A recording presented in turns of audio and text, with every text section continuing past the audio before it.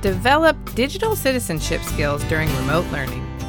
Explore why digital citizenship is so important and learn more about what it means for both you and your students.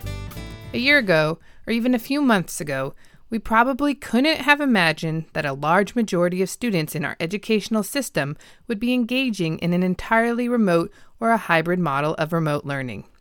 More than ever, teachers and students are engaging in a digital world. For this very reason, it is more important than ever to model, practice, teach, and provide a safe environment for students to engage in digital citizenship. Many students are digital natives, which means they were born into a world that embraces digital technology, and they engage in the use of many digital technologies on a daily basis.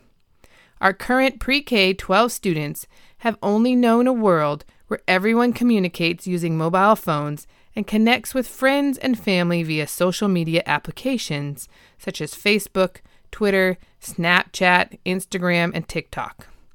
The vast majority of the population has access to the internet at all times from a device in their pocket.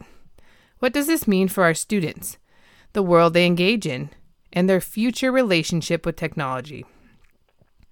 Our students are digital natives, but that does not make them naturally good digital citizens. Digital citizenship is something that needs to be learned. That said, the majority of today's educators are digital immigrants. This means that many teachers were not born into a world that embraced and engaged in digital technology on a daily basis, but they have immigrated into this world over time.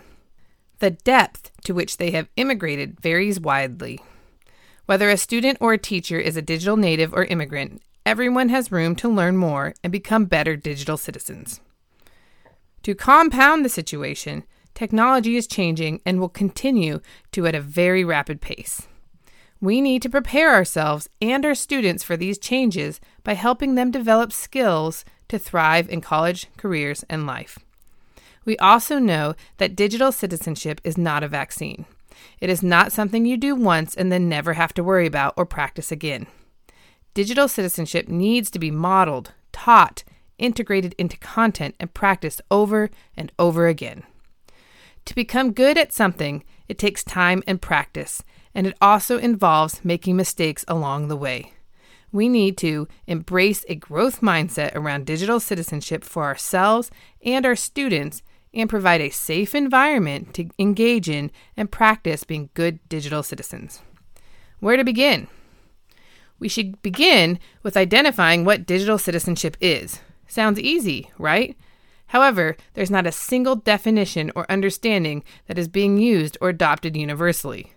Each district and school may have their own working version of digital citizenship. Most definitions are very similar, but it's very important that you know and understand the definition that is provided by your school and district. According to the ISTE standards for students, students who are digital citizens should recognize the rights, responsibilities, and opportunities of living, learning, and working in an interconnected digital world, and they act and model in ways that are safe, legal, and ethical. Common sense education defines digital citizenship as a way of thinking, being, and acting online, thinking critically, being safe, and acting responsibly. Many districts have policies in place that address digital citizenship. One common practice is to have a responsible use policy, RUP. In fact, a number of districts have shifted away from the term acceptable usage policy, AUP, and moved to RUP. This transition highlights the idea that a student should be treated as a person who is responsible for their own ethical and appropriate behavior, rather than just providing a list of things they shouldn't do online.